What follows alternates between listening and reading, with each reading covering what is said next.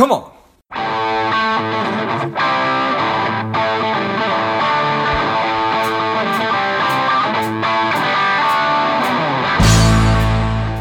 Welcome to Money Savage, your savage approach to personal finance. This is George Grumbacher, and the time is right. Welcome to today's guest, the strong and powerful Chance Butler. Chance, are you ready to do this? I am, George. Excellent. Let's do it. Chance is the founder of Investing Under 35. He's an investment expert, and I am excited to have you on. Chance, tell us a little bit about your personal life, your professional background, and why you do what you do. Excellent. Thank you for having me, George.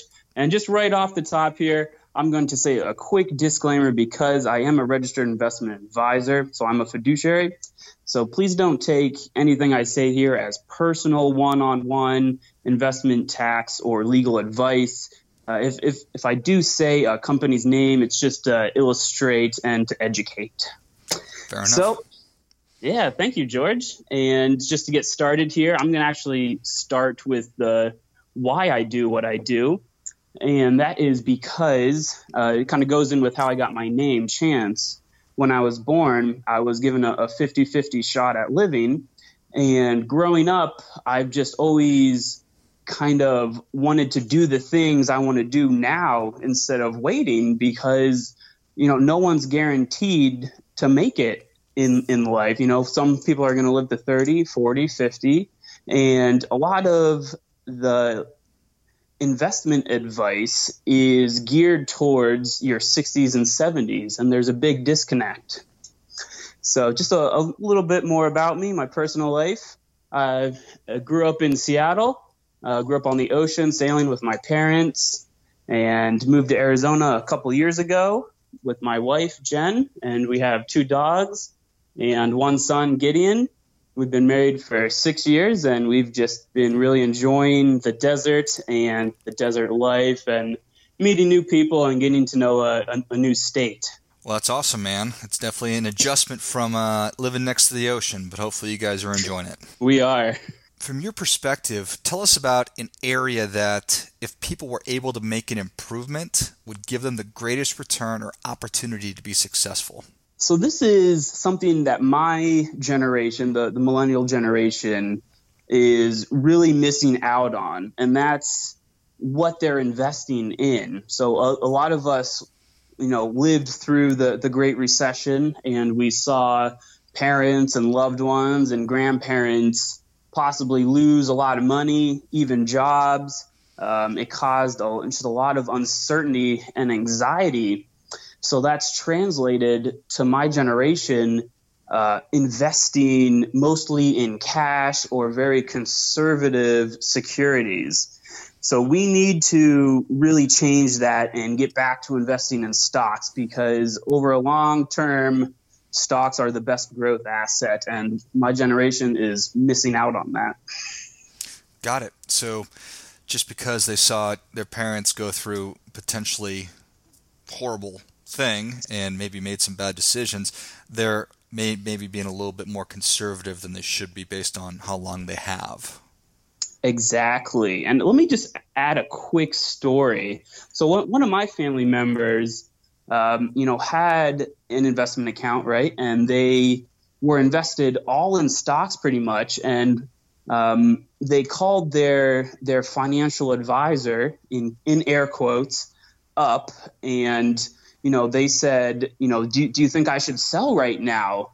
And the advisor said that, oh, they sold months ago and now's not the time to sell. So why didn't they sell, my family members' assets when they sold theirs? So that's why I love being a fiduciary. And being a fiduciary just means that I always act in the best interests of my clients at all times ahead of my own. So when I'm placing those trades and giving advice, I'm doing it in my clients' accounts first and my personal accounts always second. Got it. Okay, nice. Well, maybe this is going to what we were just talking about, but what do you think keeps people up at night? There's a lot of things that keep people up at night. It's a lot of the things I run into. People are just really afraid of the stock market and investing in general because they don't understand it. They you can make it all the way to a PhD, you can become a doctor, and you don't have to take a single personal finance class in our educational system. So when somebody talks to them about the stock market, which is really just businesses, they don't have any knowledge or experience to understand how the economy works and how those businesses operate in our economy. And so you think that lack of knowledge maybe keeps people from having a good night's sleep? It's cause for concern? Yeah, it's a big cause for concern. People are so afraid of making that investment. I know people who, will buy something and will sell it like 5 minutes later because they're afraid of losing their money.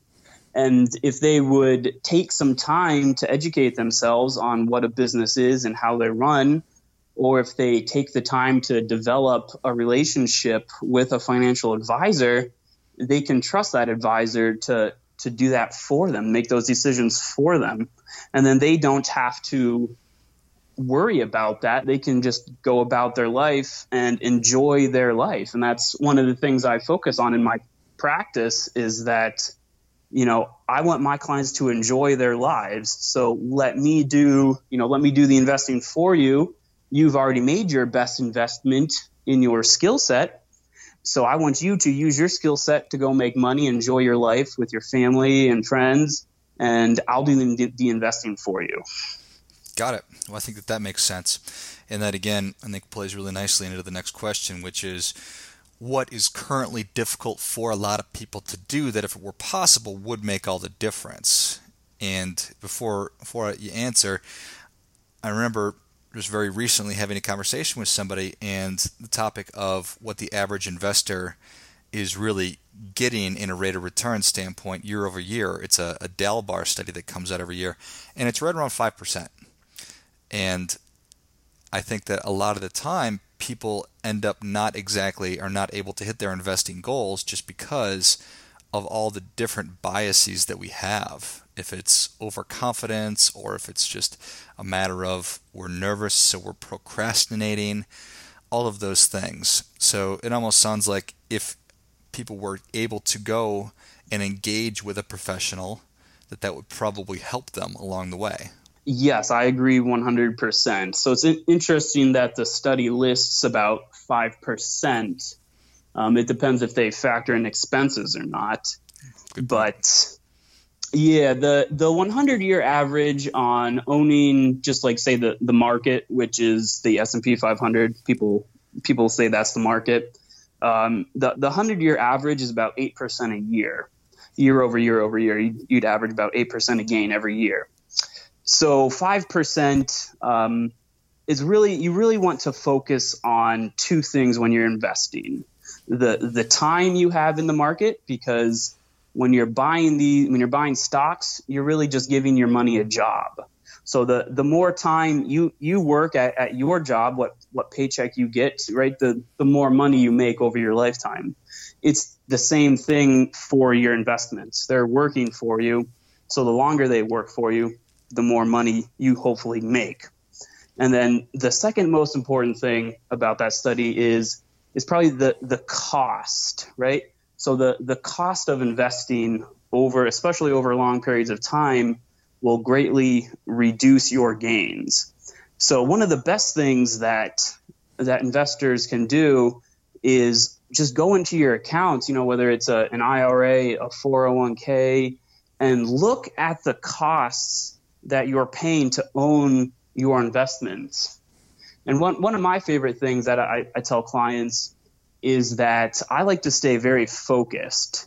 And I love owning some individual companies because I don't have to pay, I don't have to pay to own them. I only pay one time when I purchase the company, right? And then they pay me to own them. That's that dividend, right?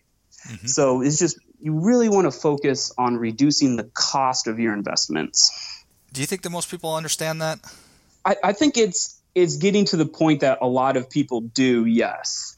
But there's a lot of people who don't understand exactly what the cost of their investments is, because they're wrapped up in very complicated products like insurance products, Everyone knows hedge funds are wildly expensive, but a lot of people don't know about 401ks. And, a 401k is a very expensive way to invest sometimes. They average maybe about 3% expenses just to have them in the 401k. And 401ks and the similar products are very expensive because they park higher mutual funds and funds in there. So it's not very visible. And that's an industry problem that we've seen for quite a while. Yeah, it does seem like with the advent of things like robo-advisors and low-cost ETFs and things like that, that the cost of actually investing in things that are other than individual stocks of companies is getting driven down, which is probably to the benefit of the average investor that's out there. Huge benefit to the average investor, huge negative for the companies that make the money off of them. But yeah, you're generally right. Robo-advisors, they have driven the cost down, but some of them park pretty expensive funds in there. And you just have to really look at the fees no matter where you're investing and really understand. Certainly best to, or a good policy rather, to understand how much everything costs in a portfolio, how much it costs inside of your IRA, inside your 401k, all those things. What conversations do you think that people avoid having in terms of investing or financial planning in general? A lot of people just avoid money in general because they're embarrassed by their spending, or they know they should have been investing a long time ago, or they just really don't have a knowledge to speak to investing or money in general. So I see people very embarrassed by poor spending habits, and I just want to let everyone know that that everyone makes mistakes. Even your financial advisors can make mistakes, right? I had what's called lifestyle creep, and that means that I'm living in a certain lifestyle, and suddenly my income increases quite a bit, and instead of bettering my financial situation, I spent a lot of it, and that's very out of character for me. And it should, I should have invested that, and I didn't, and that was a big mistake. It does seem that talking about money is one of the only topics that is still taboo.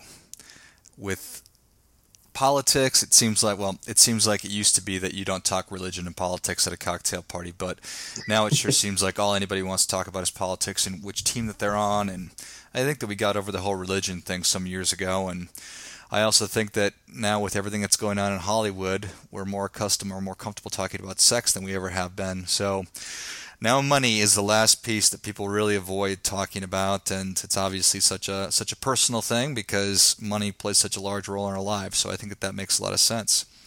Well, in the spirit of that, what conversations do you think that people need to be having? That's an excellent question, and I've actually just been reading a book on this called The Opposite of Spoiled by Ron Lieber.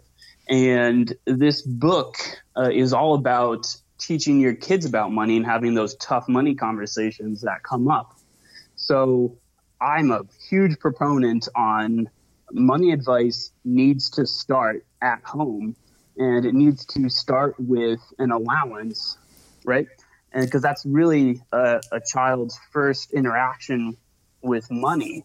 And it's not meant to teach a child how to work to get money.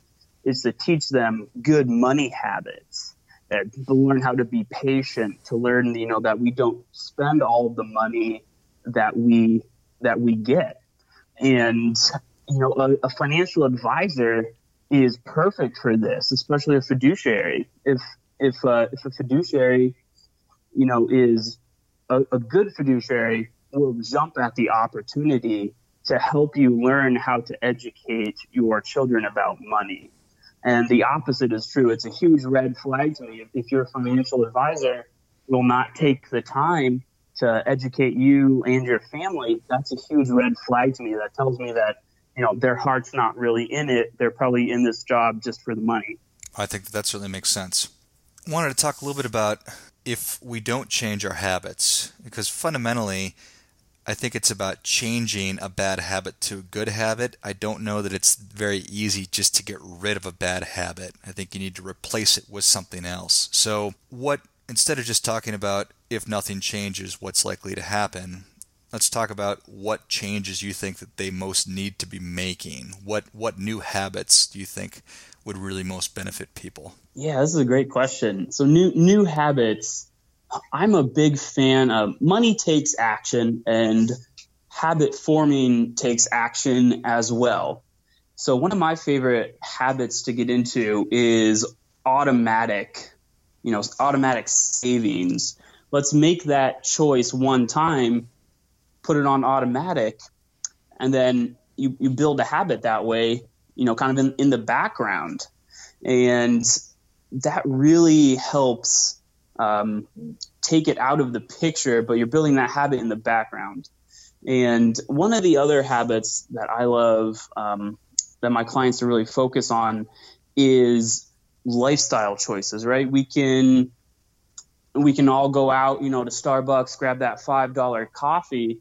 And I love that, right? I love, if that's something my clients enjoy doing, I will never make them feel guilty about spending that $5 a week or a day at Starbucks, because that's something that's bringing value to their life. Maybe it's time spent with friends. That's a great habit to get into. A habit can have a positive impact on your life, and you can spend the money at the same time. How do people get started if they've maybe never had a financial advisor that they've worked with? How does somebody get started with that? So the getting started is, I would encourage people that if they've never done any type of investing and they don't have any type of background knowledge on it, I would truly suggest that you seek out a financial advisor, because financial advisors can have a truly profound impact on their clients' lives. And you really need to find a fiduciary. So fiduciaries are employed by what's called a registered investment advisor firm. So just going to FINRA, you can see if they're a registered investment advisor, and that tells you that they're held to the fiduciary standard. And you also want to look for certain designations and certifications, because those hold the designee to a much higher standard of ethical behavior. So those are, the CFA, CFP, and a lot of the other ones from the College of Financial Planning is a great institute. Something like a chartered retirement planning counselor. Really take the time to look up those designations and really understand the effort it takes to get those when you're selecting your advisor. So you really just need to find an advisor, though, is the key. Excellent. Well, Chance, Savage Nation is ready for your difference-making tip. What do you have for them? Excellent. Love this. My difference-making tip is that time is the most important factor in investing. So you need to get started right now. So even, I'm in my 30s, people in their 40s and 50s and 60s, we actually have more investment potential than, say, Warren Buffett, because he's, 87, 88 this year. Hopefully we'll be here a lot longer. And securities have a positive bias, which means the longer you hold securities, the better opportunity you have of making money. So the time is now to act. Well, that is great stuff, and that definitely warrants a come on. So, Chance, thank you for coming on. Where can Savage Nation learn more about you? I'm pretty easy to find, and thank you for having me. My website is investingunder35.com. And my email is chance@investingunder35.com. So if you're listening to this, I'd love to hear from you. Excellent. Well, Savage Nation, if you enjoyed this as much as I did, show Chance your appreciation and share today's show with a friend who also appreciates good ideas. Thank you again, Chance. Thank you, George. And until next time, keep fighting the good fight because we're all in this together. What's up, Savage Nation? Please support the show by subscribing, leave us a review, and definitely feel free to share us with somebody you think would like it. Come on.